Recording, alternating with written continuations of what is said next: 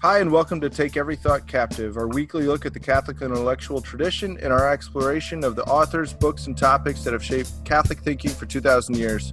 I'm joined this week again with Dr. Smith to discuss the classical text of the Republic, written by Plato. And it is probably one of the most famous, not just historical books, but philosophical books as well. That we get that really shapes some of the very beginning of philosophical thought that we have. And Plato, again, was writing around the year 380 BC with this book.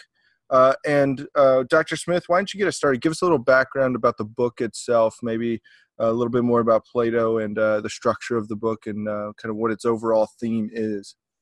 Sure, Jason. Just to begin, one thing I want to say is we thought it would be a good idea to begin looking at some of the the central text sources, problems, and questions that come up in philosophy and theology, both historically as well as in more contemporary thought. We're here to help people in their formation in philosophy and theology. To really start a discussion in that. And so bringing in these, central problems, these central themes and sources is a good way to do that, to sort of involve people in the conversation. The Republic is, without a doubt, I would say, one of the most, if not the most, influential texts in the history of philosophy. If I was to say, choose one book for you to read in philosophy, I would say it would be The Republic. That's not because I think it's the most accurate or the most true, but because it really raises all of the most important questions. It's a complete book in philosophy. And raises them really at a profound level. Of course, it is written in a dialogue form. These are called the Platonic. It's one of the Platonic dialogues. It's a very long dialogue. If you've ever seen a copy of it. In a dialogue form, one of the things that's interesting is that Plato had an eye for drama, like a lot of Greek thinkers and writers, and so he puts that dialogue form to give you some sort of dramatic feel to it, some dramatic pace to it. So you have people with characters and personalities, and those personalities actually kind of come out in the dialogue itself. The main, of course, protagonist in these dialogues is Socrates. We don't have anything that Socrates wrote himself. Our primary sources for thinking about, knowing about Socrates come from Plato and Xenophon, but more Plato than Xenophon. But what's really important here is of course, is the thought itself. This was written, in the classical period, or just as the classical period was starting to draw towards an end. I believe, I'd have to check to be sure about this, but at this point, Athens has either lost or is losing the Peloponnesian Wars against the Spartan sort of federation. So that's sort of the historical setting. As I say, this text is enormously influential on Western thought, especially, but even on, within Islamic philosophy. Yeah, and I think it's important to, for our listeners out there. These dialogues are if you've ever read any philosophy, these are some of the I don't want to say just the easiest kind of way to absorb philosophy, but it's some of the most enjoyable philosophical reading, especially if you've ever tried to read somebody like Kant or something like that. Sure. You go to Plato's dialogue right. for like a source of relief. Right. In terms of style, yeah, there are probably only two great philosophers historically that you read for style, and that would be, by great, I mean influential and insightful, not necessarily true, but would be Plato and Friedrich Nietzsche. Friedrich Nietzsche is wildly wrong about things, but boy, he has style. Yeah. He knows how to turn a phrase, for sure. Oh yeah. So let's hop into the Republic then. And sure. So what is kind of the main overall thrust of the Republic? What is Socrates as a character as the protagonist? What is he trying to get at in his conversations here? So the central question, and this I think is really pretty fascinating. It's a really great example of philosophical thinking. The central question here is whether it is desirable and good to live a just life or an unjust life. Now, most of the time when we talk about justice, we assume that justice is a good thing, that justice is something we should pursue and desire. But Plato doesn't start with that assumption. He actually brings up the possibility that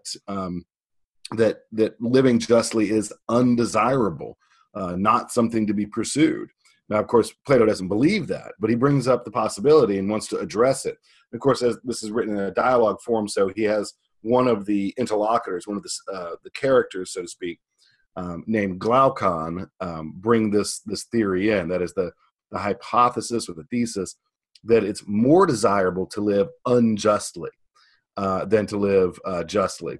Of course, Socrates is going to argue against this, but Glaucon's going to actually offer a pretty compelling case, a sort of disturbingly compelling case for why we should not live justly, why it's better to pursue injustice. In philosophy, we call this immoralism. And it comes up from time to time. That is the claim that it's more desirable to live a vicious life or an unjust life than to live justly. Nietzsche defends this kind of thesis, as does Machiavelli. So that's the central question. Now, there's a lot that kind of flows out of that. I mean, it's amazing, right? You just start with this one question, and from that you get a whole interpretation of justice, of politics, of the human soul, of knowledge, and of the structure of reality. Yeah. So it's an amazing text in that way.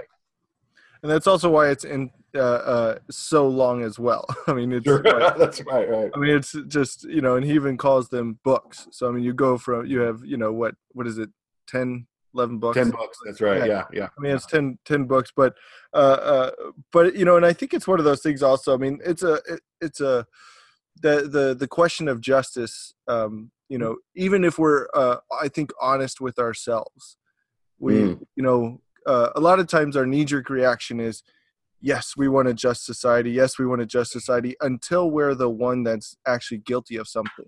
Right. Sure. And then, then come the cries for mercy and the cries for leniency and all these things. Like, sure. But it's so I mean, I think it is a good, not just for the Republic, but even for the human person to think about that in themselves, to think about, am I deserving of justice? What would that actually look like? Do I really want, and so I mean, when you're reading about somebody that's making an argument for an unjust society, you're like, well, if I'm on the receiving end of that, well, maybe, yeah, it doesn't sound so bad. Yeah, but the idea of justice, again, it is that fundamental subject when you're talking about, the organization of society, or the organization of how a particular community is going to live. And so it really, and even in, he draws this out in there about even the structure of a society, that it really does, that justice plays such a foundational point from the beginning. Yeah, absolutely. Yeah.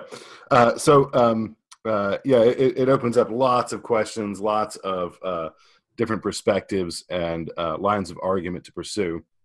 Glaucon's case for immoralism, right, I think is really instructive, and it brings up some great questions. So basically his argument is, and this is just the opposite of what we anticipate so often, right?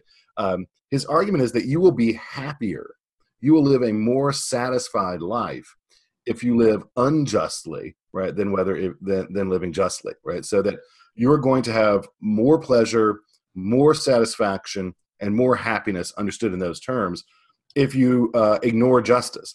Now, he does think that you need to be clever about this, so you might want to sort of have a reputation for justice. And interestingly, Machiavelli says the same thing. But in fact, be unjust. So it's almost sort of the villain's perspective, right? Sure. And Glaucon does a very fine job of explaining it and defending it. Now, why is this the case? I think what's really interesting is he has an idea that I think is really worth thinking about, and that Socrates, interestingly, does not reject. Mm-hmm. And that is his view of human nature. Glaucon believes that our fundamental drive is what's called in Greek pleonexion. What that is it's a desire for more and more and more, along with the desire to have more than your neighbor, right? So it combines a kind of competitiveness with kind of greed, but greed in a broad sense, the kind of greed that includes certainly more and more wealth, but more and more sex, more and more pleasure, more and more satisfaction, more and more power, more and more fame and reputation. So I think it's an interesting view of human beings, and then also that we want to have more than our neighbor, right? And that we feel dissatisfied when our neighbor is more satisfied than us, right? So it's a kind of grim view of human nature, but frankly, one that kind of rings a little bit true. Yeah, I was going to say, it sounds like you were reading the newspaper just now. But right, because it is events like, I could see how someone would think this way. Yeah, well, and especially when you get into keeping the consumerism, keeping up with the Joneses, that kind of thing. You get into kind of this class system where you try to make it. And again, and it's not just a money thing. It's not just a greed thing. But when the power really gets in there. Sure. It is money, but it's more than that, right? Yeah. It's money, it's power, it's sex, it's fame, it's all those things. It seems like, there's something to it. And one of the things, so when I teach this in a traditional or standard class, we spend a good bit of time talking about it. And the students find it very intriguing, because we hear all the time about how great human beings are, and how everybody is really nice and wonderful on the inside, and there's only a couple of bad people like Adolf Hitler.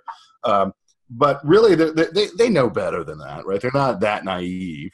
And the ancients were not. But we know that human history. Yeah, the ancients were not that naive as well. Right. And so, in a lot of ways, in an interesting way, the Republic is a whole. In a lot of ways, revolves around the problem of how do you deal with desire and competition, right? I think that's a good way of thinking about the Republic, both in politics, also in the soul, also in your relationships. But how do you temper, right, this desire for satisfaction and this desire to compete? So if one other thing about that strikes me is that this is kind of a pagan anticipation of the Christian doctrine of original sin, right? I think that, and students occasionally bring that up, that really, in a sense, Glaucon doesn't have anything on Augustine on this point. Augustine recognized it, say, yes, we're like this. This is a problem that we have. We have this weird desire to do evil, right? Even when we know better. So the Glaucon's case then is that, look, his response to this is, well, see, this is actually how you are. Is what you want is more and more is endless sex and money and wealth, and you want to have more than your neighbor. So if you try to live justly, you're not going to be able to do that, right? You're going to have to restrict your desires. You're going to have to restrict your competitiveness, and so you're going to be less satisfied. So it's much better, Glaucon says, go for it. Just let it all hang out. Be clever and strategic about it, but just don't restrict your desire in the name of justice, and you will live a more satisfying life. And that does it for us here today, on our episode about politics. Yeah. No, but seriously, it's almost like, so the Christian and the philosopher, we read, Plato's The Republic, and politicians read Glaucon's, The Unjust Life. It's like these are not new problems. So I mean, I think that's also something that Plato gets at a lot. Is kind of a lot of these things go back to human nature, kind of back to the soul, and taking an honest look at the desires of the human person, and that they're not always virtuous, and that was one thing that Plato would he like this one, it's all about justice. So I mean, he would bring up these ideas of virtue, and that they actually work towards making you a happier person, even if they are contrary to our natural desires. Which on the surface, I find that just amazing that they're able to do that, particularly without a Christian worldview. That they're able to see, well, even though I desire this, in the end, I think what makes me happy is actually going against some of these desires. Taming these things, right? Yeah, absolutely. Yeah. And to see also, I mean, like that, the idea that especially Christians were against consumerism. It's not just a Christian idea. I mean, it goes back before the time of Christ. Right. Sure. Absolutely. Yeah. And Plato gets a sort of notorious reputation sometimes because of the political views he espouses in the Republic. Yeah. But it's important to recognize that the political sort of arrangement that he develops in the Republic is a response to this problem. So when Socrates, sort of admits, Glaucon, you've made a pretty great case here, but I'm still going to try to argue that it's more desirable to be just, right? So we should try to be just. The way that Socrates, or Plato through Socrates, develops the city is really in a lot of ways to address the problem of Pleonexion. And in fact, he doesn't disagree, right? This is interesting. He doesn't disagree with that view. That is one of our, maybe not our dominant, but at least one of our dominant desires, right? Yeah. Is to just have more and more satisfaction and to beat out our neighbors. So the political order, the political view that he develops is really a response to the problem of Pleonexion, right? Does that make sense? Yeah. And he correct me if I'm wrong, but he does this of bringing up this idea of justice, as saying, well, we need to look at it, more in the society. So let's look at how justice operates within a society, not just in the individual man. Sure. Yeah. He thinks maybe a good way to start would be to look at justice in the city.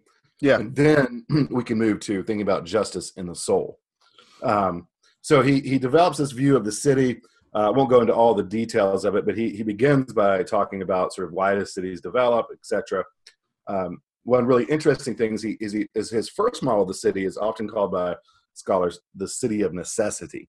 And that is a form of social organization in which primarily we're organized around just getting what we need in order to live, right?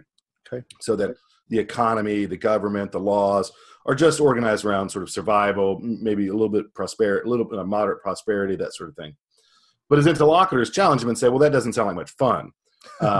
Just having a society that's ordered towards, necessity. They say, well, what we need are couches and relishes, right? And we need flutes, and we need entertainment and other sorts of things. And so Plato, Socrates concedes, okay, fine. So we're going to have now a city that not only produces what is needed, but also luxury, right? That is, we're going to not just pay attention to needs, but also to wants and satisfaction. Now that actually makes things kind of complicated, Socrates thinks, because if we are going to organize our social life around the fulfillment of desire and pleasure, that brings Pleonexion back into view, right? Yeah. And so what's going to happen naturally is there is going to arise conflict from the desire for more and more. We're going to be competitive, and we're all going to want more and more. Eventually, I'm going to say, no, Jason, you can't have that third piece of pizza. That's mine, right? It's my piece of pizza because I want more and more, right? And then we'll have conflict, okay? So he says that once we've allowed luxury into the city, we're going to have conflict both within the city and between cities as people compete for resources and opportunities of self-satisfaction. It's a pretty realistic kind of view, I think. Yeah. Now, how does Glaucon respond to this? How does Glaucon's actually doesn't believe his own view. He wants Socrates to be right? He just sort of develops it so that they'll have this opportunity to have this conversation, which is an interesting, I think, example of thinking philosophically. But what Socrates says is that, and I think what Glaucon would say, an immoralist would say to that, like say someone like Nietzsche is, yep, you're right, conflict. So be really strong. That's the solution. Right? Try to not be a loser in the conflict for resources and satisfaction. Of course, Socrates and Plato are not going to take that view. What Plato says is, well, okay, fine, or Socrates on Plato's behalf, we're going to need guardians then. So this is where the famous guardians come into the picture. Yeah. We're going to need people to come in who can keep conflict in the city down and also defeat those who are going to try to take from our city, right? And so by guardians, he basically really just means, warriors, soldiers, fighters. And then from this group, most of us aren't going to be guardians in his view. Most of us are going to be workers. Those whose lives are organized around consumption and production and satisfaction. Mm-hmm. The guardians, actually, interestingly, they're going to be in charge of the society, but they're not. But not for their own sake. It's really interesting. His whole view of this is he sets up a view where he says, well, what we need are guardians who love the city more than themselves, right? So he's going to deny to the guardians private property. He's going to say they don't get to choose. They have their own houses. They live in barracks, basically. They're provided for, but like soldiers, so that they don't live a luxurious life at all. He compares the guardians to an excellent guard dog, right? So that a guard dog needs to be able to have a certain amount of ferocity, right, to be able to defend, but also gentleness, enough discipline to not bite the family members, right? So you need a certain amount of discipline and gentleness. And in addition to that, there has to be a great love of the city more than self. And he develops a whole view of education about how to bring this about. And then finally, and most importantly, there needs to be the ability in the guardians to distinguish the difference between what is really beneficial and what is really harmful, and he calls that wisdom. Oh, okay. There comes the philosopher out in the guardians. Now, when you're talking about the guardians, does each one play the exact same role, or can we draw more meaning out of these guardians? Sure. The baseline is that the guardians are soldiers. They're fighters. They're professional soldiers. Mm-hmm. Now, this is interesting, actually, because in ancient Greece, there was only one city-state that had professional soldiers, and that was Sparta. Their whole society was organized around supporting these men whose only job was to fight, right? Most Greek city-states had citizen soldiers. That is, all of the adult property-owning men were expected, I think up to the age of 65, to take up their shield, take up their spear and helmet, and go out once a year and fight the neighbors, right? So the wars didn't last very long. They usually lasted like a couple of days, and then everybody had to go back and farm. But usually it was a citizen soldier situation. Plato rejects that model and thinks, no, we need to have professionals who are trained, and this is what they do, right? Now, out of that group, he takes those who have the greatest capacity for wisdom and for love of the city, right? So out of the group of soldiers, he takes the wisest and the most devoted and says they should be the rulers, sometimes referred to as philosopher kings, right? So this is your notorious, we need a city run by philosopher kings. Now, it's really important to understand what Plato's up to here, right? In his view, the problem is pleonexia, right? that desire for more and more and competition. Mm-hmm. He doesn't want that to rule the city, right? Because that just creates conflict, right? Self-destruction. Instead, what he wants to rule the city is wisdom, right? So in his view, right, the idea is, should we have a city that's organized around the rule of wisdom or the rule of desire and competition? Yeah, and even in the rule of wisdom, when you're talking about particularly the guardians, it's not just, this is where I think also when you're talking about the organization of a society, as soon as you start talking about these guardians, this is where, I mean, it's just selfless virtue comes into play. I mean, it's the complete opposite of of what Glaucon was arguing for. This and the behavior of many politicians in the real world, right? Yeah, that's a frightening thing. Yeah, so it's, but so I mean, like, to have wisdom rule the society, the other virtues are the guardians. I mean, this can really you could really see how this begins to take very much an analogous kind of sense when we start looking at the human person. Obviously, sure, absolutely, yeah. Yeah, and he's going to move there, right? Yeah, and talk about the idea that that the city and the soul have a lot of similarity to each other.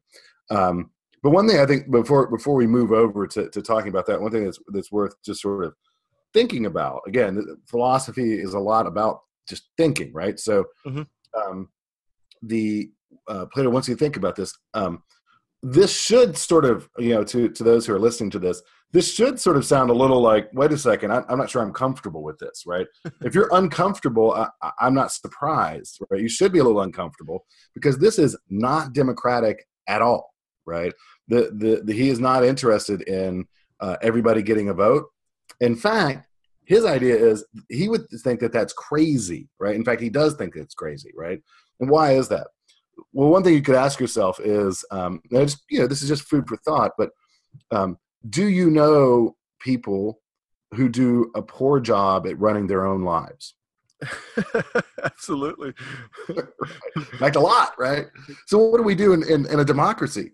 We let everyone vote, regardless of whether they're wise, they're virtuous, they're temperate, they're just, etc. We let many people vote and pick our leaders who can't run their own lives. Is it any wonder that we end up with politicians who are so crazy?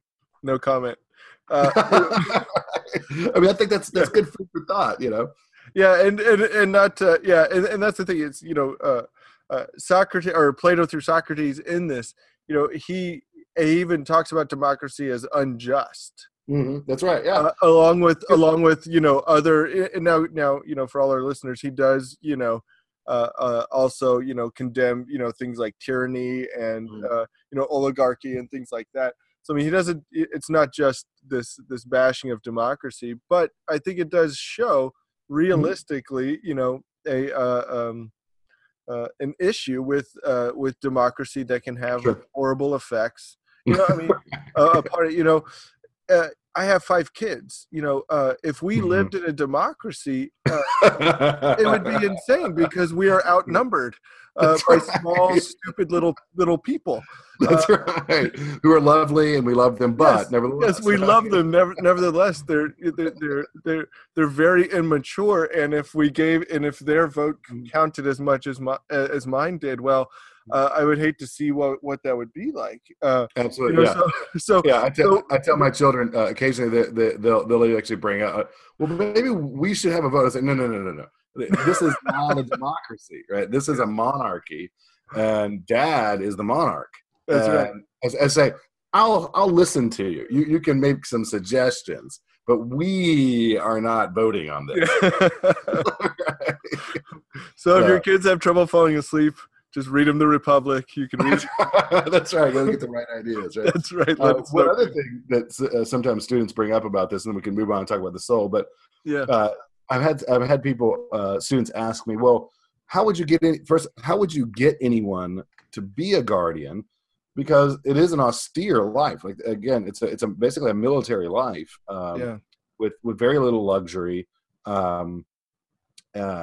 He does allow the begetting of children and so forth. That's a complicated matter in the Republic, but it's not at all about the guardians having a nice, soft, or luxurious life. So how would you get anybody to do it? And I had a student recently bring this up, and she asked, well, very often people will only do something because of the financial reward. So if there's no financial reward, who would you get to be the guardians? There's a variety of ways to answer that. But one thing for sure that Plato would say, if your primary motivation is financial reward, then you're not fit to be a guardian. Yeah. Right? You're not the kind of person that I want in charge of the city, right?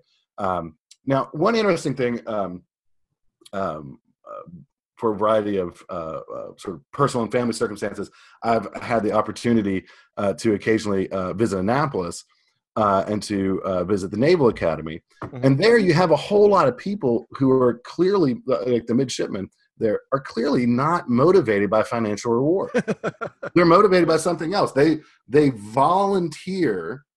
Most of them are wicked smart, but they volunteer for this very austere, demanding lifestyle, right? And one that even could involve their own deaths, right, at some point. So there are people like that, right? And to Glaucon's, to Socrates' mind or Plato's, like, well, that's the kind of spirit that we want sort of in our leaders. Yeah, and I think it's, having several friends that joined the military and everything and served, and, many of them, joined out of one or another virtue, whether it be just, patriotism or love of the city, right? Right. Yeah, or even loyalty, honor, all of these virtues that again would be good for the guardian of a city. So I mean, they do exist, and many of them, I know, even though they go through tough times and hard things to live through, they see a very fulfilling life many times in those in that virtuous living, whatever form. Sure. Yeah, absolutely. So that's really interesting, and I think it's one of those things where, like, to some degree, we all have to be that kind of guardian with whatever has been placed in our care. Sure. Yeah. We have to model those virtues in that way. Yeah, in our own lives, and Plato is very concerned with that, and so he transitions from talking about the political community as a whole to talking about the soul of each individual. And so he has this interesting claim, and this is interesting both anthropologically as well as politically, that the city is the soul writ large, right? Mm-hmm. So the idea is that our city, right, our political community, when I say city, I just mean the political community, whatever size it is, sure, is a representation of our own souls, right? Which is scary in a number of ways, right? If you think about the political state of the United States of America, he's saying, well, that's a sign of a representation of the way our American souls are. Oh, dear Lord. That's right, exactly. Oh, dear Lord. Right. So he thinks, though, that then because of this connection between the city and the soul, that what's true of the city, we can also say is true of the soul. And so in the ideal city, right, we have the philosopher kings at the top. Right below them, we have the regular guardians who are still, good soldiers and so forth. They're not the wisest, but they still have some wisdom. And then below them, we have the workers, right? And the workers are primarily concerned with pursuit of satisfaction and so forth. Now, very importantly, in this city, because it's ruled by wisdom, and this is the assumption you have to just sort of stipulate, because it's ruled by wisdom, that is the idea the philosopher kings really are wise, right? And they really do love the city more than themselves. Mm-hmm. So they are ruling the city for everyone's good, right? Right. So it's actually beneficial to everyone involved, including most of us who would belong in the class of workers, the group of workers. They still have pleonexia, they primarily live by desire, but now their desire is tempered by the rule of wisdom, right? And so what we find is something very similar happening in the soul. He thinks that within the soul, right, we also have three parts. We have a part of us that is the desiring part, the part of us that wants food and fame and pleasure and sex and wealth. Then we also have that part of us that loves honor, that loves loyalty, that desires praise for noble deeds, the desires to overcome difficulties. That's called thumos, which is the spirited part of the soul. Mm-hmm. And then above that, we also have the thinking part of the soul. So that we find that three-part division even within the soul. And he thinks, just as in the just city, where it's just as consistent the rule of wisdom, because wisdom deserves to rule, right? Why does it deserve to rule? Because wisdom knows the difference between what is really beneficial and what's really harmful. We need to have the same situation in our own souls, right? That is, we can be democracies in our souls, right? That is, we can just let all of our desires run free, just satisfy whatever desire whenever we feel like it, right? Or we can instead reject a kind of spiritual democracy and opt for the rule of wisdom, right? So in this case, in the soul of the individual, right, what you want to rule is wisdom. You want thumos, or the spirited part, the honor-loving part, to obey wisdom and to enforce on the appetites, right, our desires for satisfaction, the rule of wisdom, the guidance of wisdom. That doesn't mean we won't have any pleasure or satisfaction, but it needs to be, again, tempered by both the ruling, the wise part of us, the wisdom within us, as well as our spirited part.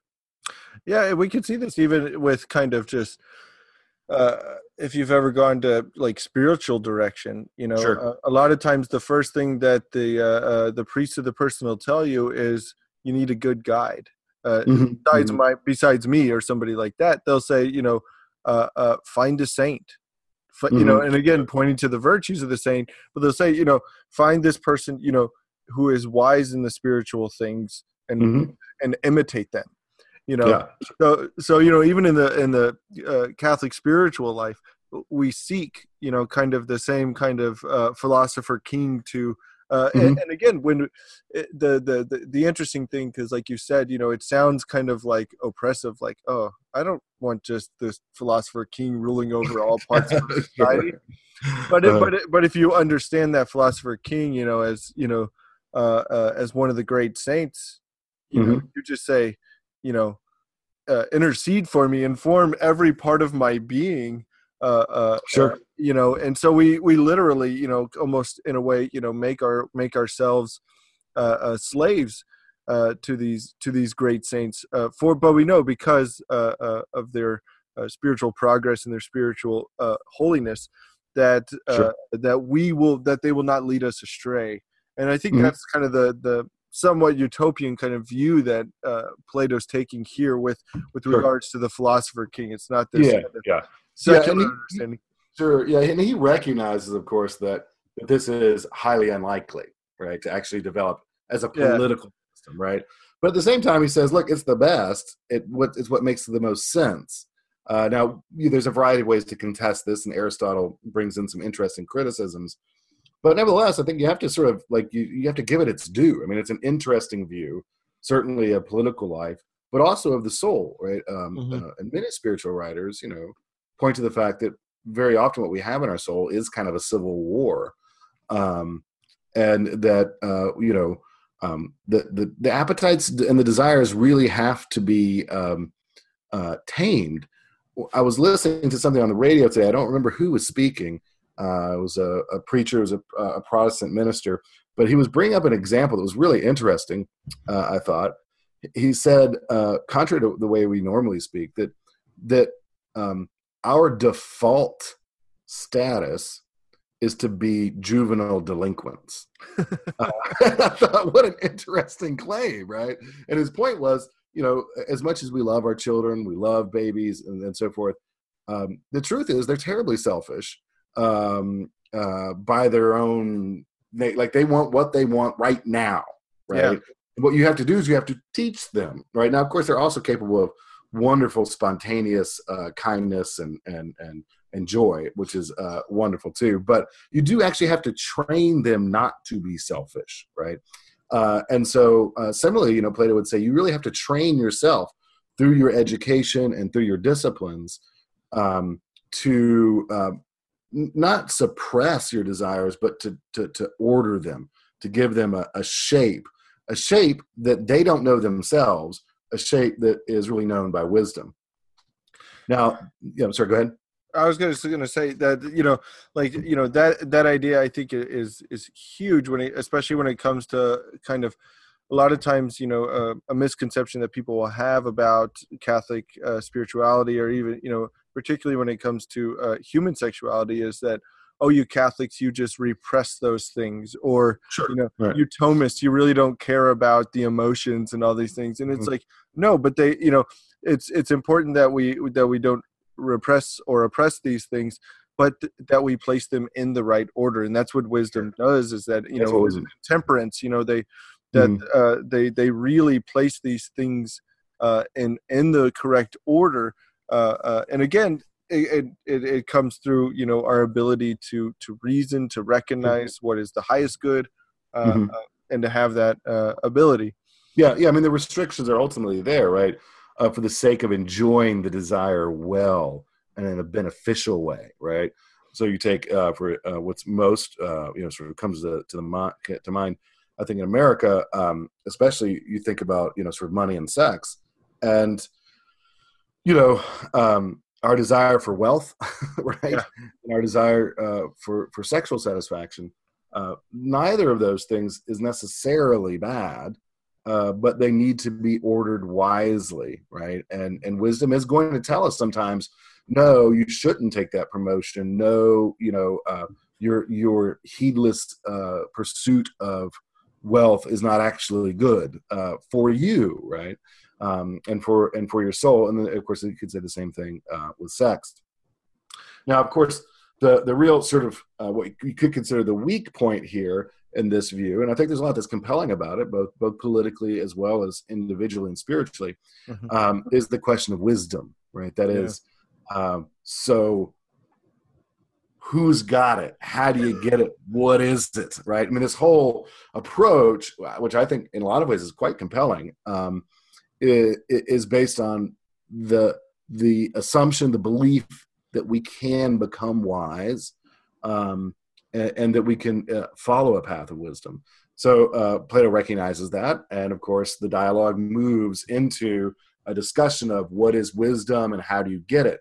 And this moves us into some of the sort of the more difficult and technical parts of the Republic, in the middle parts, right? We're looking at really book 6 and 7, where you get a lot of the sort of famous and somewhat difficult ideas about what's called the theory of the forms, the divided line, the two worlds theory, things of that nature.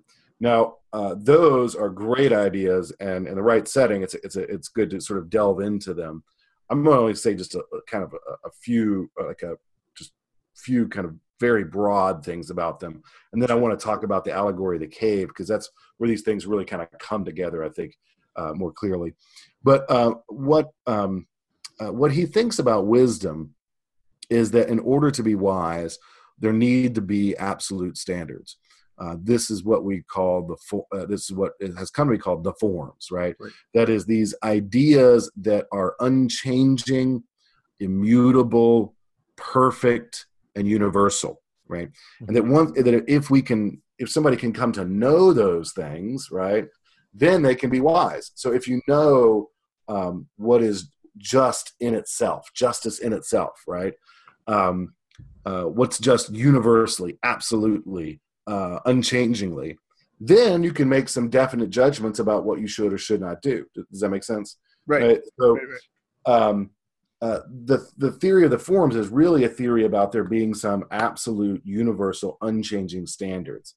Now, I won't get to give you all the arguments about how he tries to show this, but it makes some intuitive sense. Sure. And that this has to be, these standards have to be outside, though. If they're going to be unchanging, they have to be outside the world of change.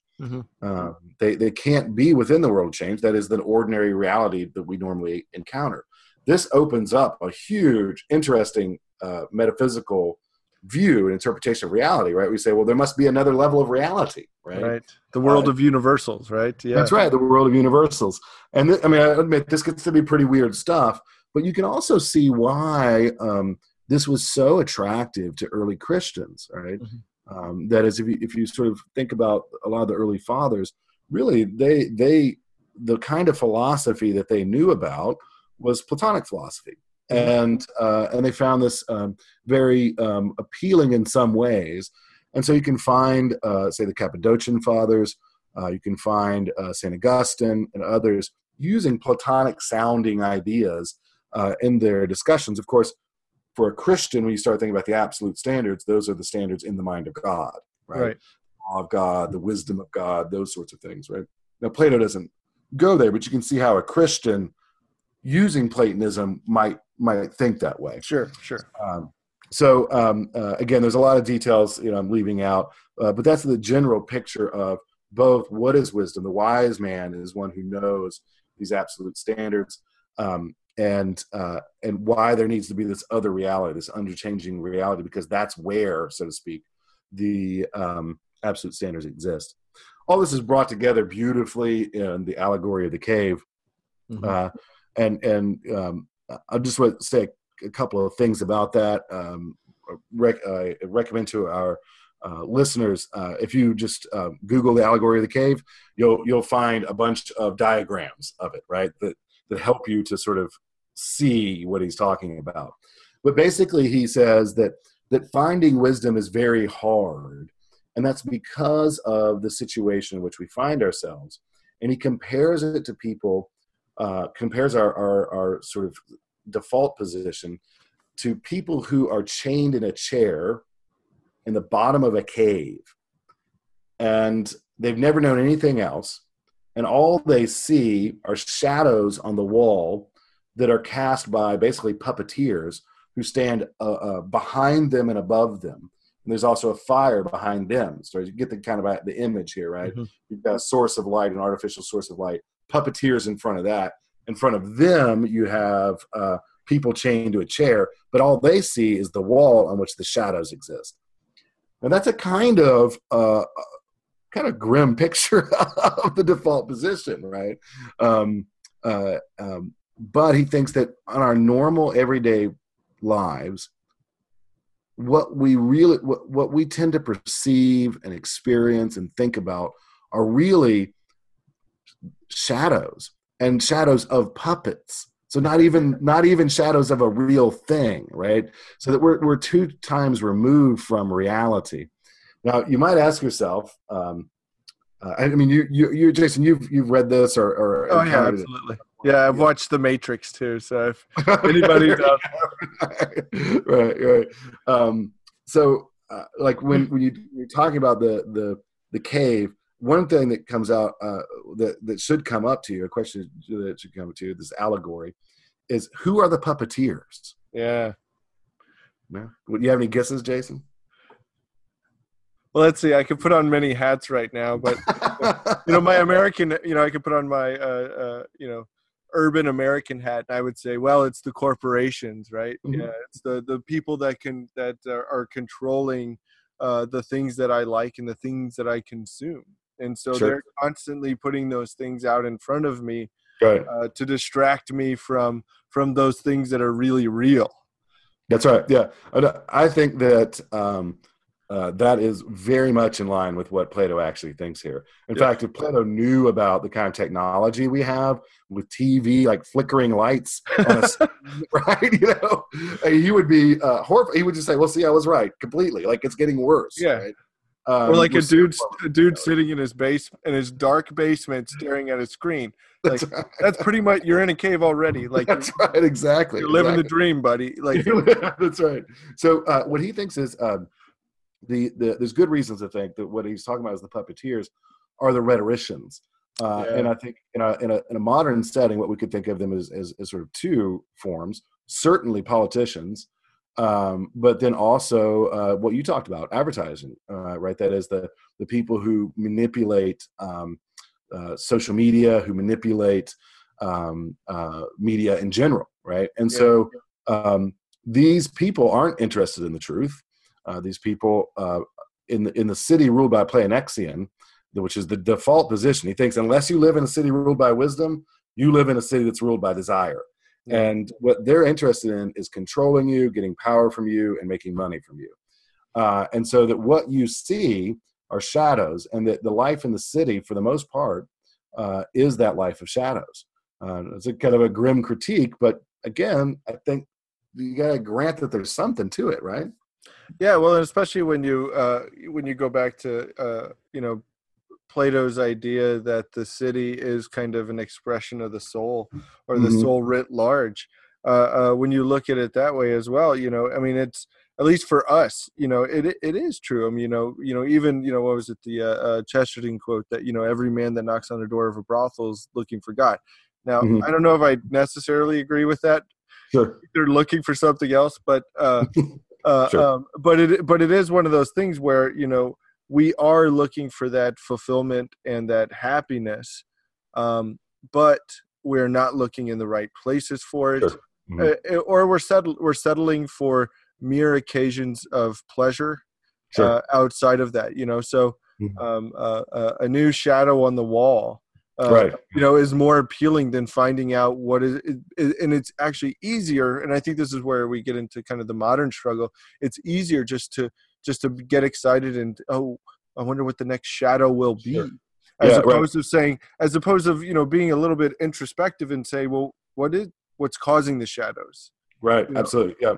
And one of the things that makes it especially difficult, right, is most people in our societies, in our cities, in Plato's view, this may be true of the United States of America, but true of any city really, think the shadows are real, right? Yeah.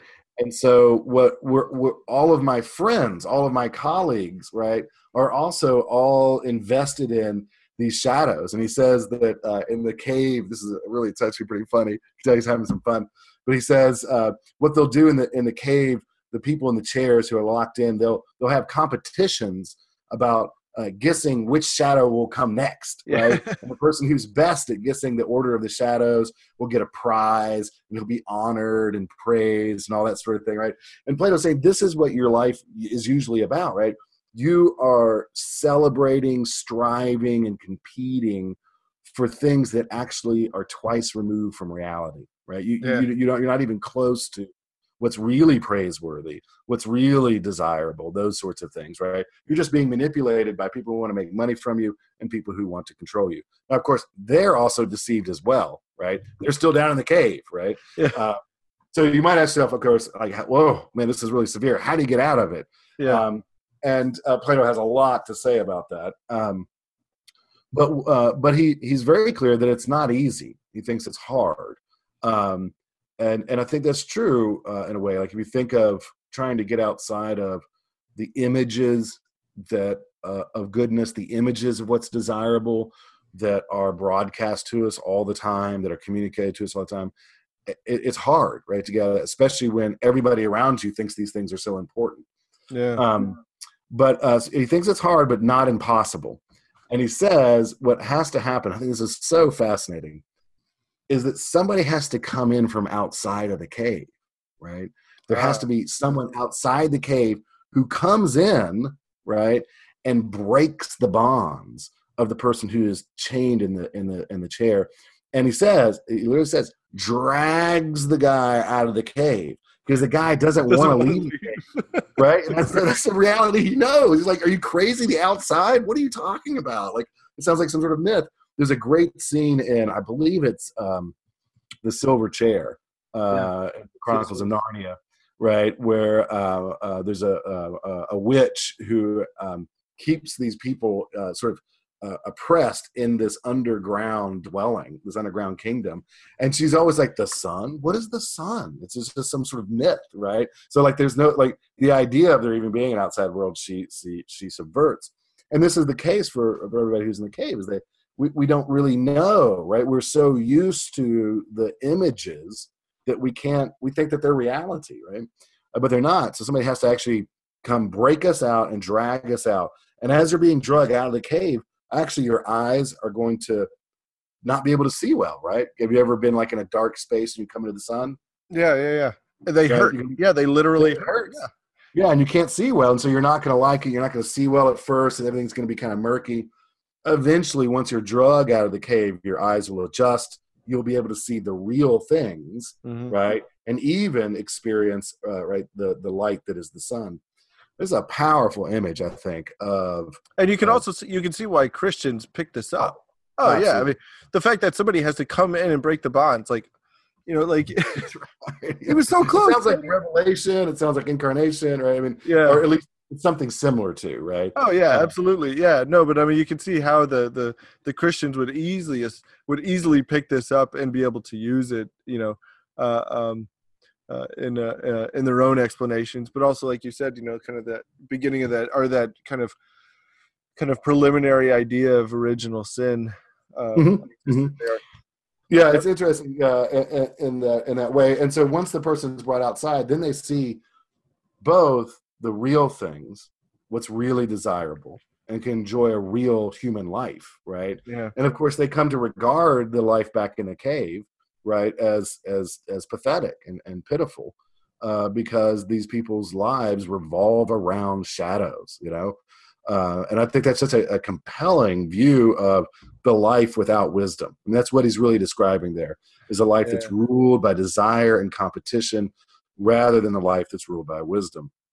And one thing, and you've already indicated this, and we can maybe wrap up in thinking about this, but, who is it that comes in from outside, right? Who's the person who invades the cave? And, there's a variety of things that you can say here. But one thing, from what Plato says in some other parts of the Republic, when he's asking about how could the city possibly get started, right? Yeah. And he basically says, well, maybe there's a couple of different ways, but they're highly unlikely.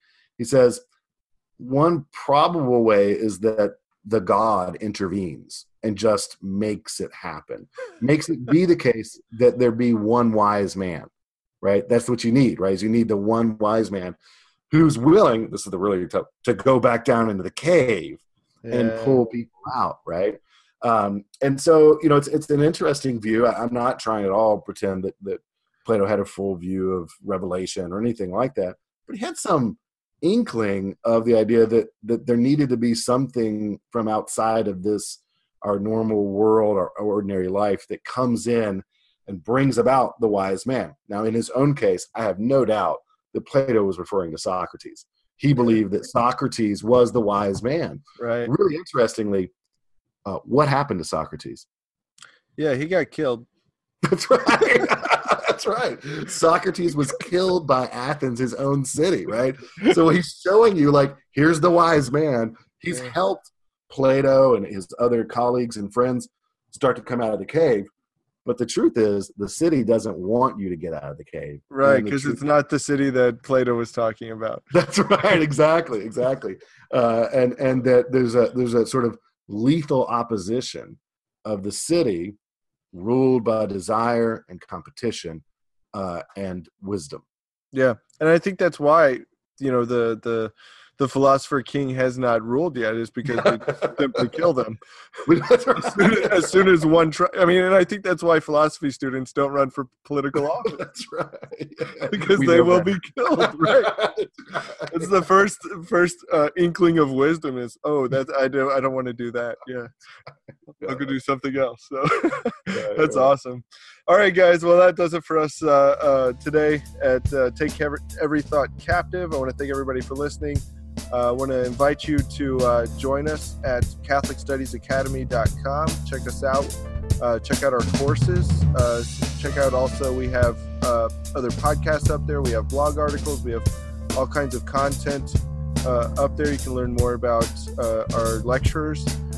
Check us out at CatholicStudiesAcademy.com. Until next time, God bless.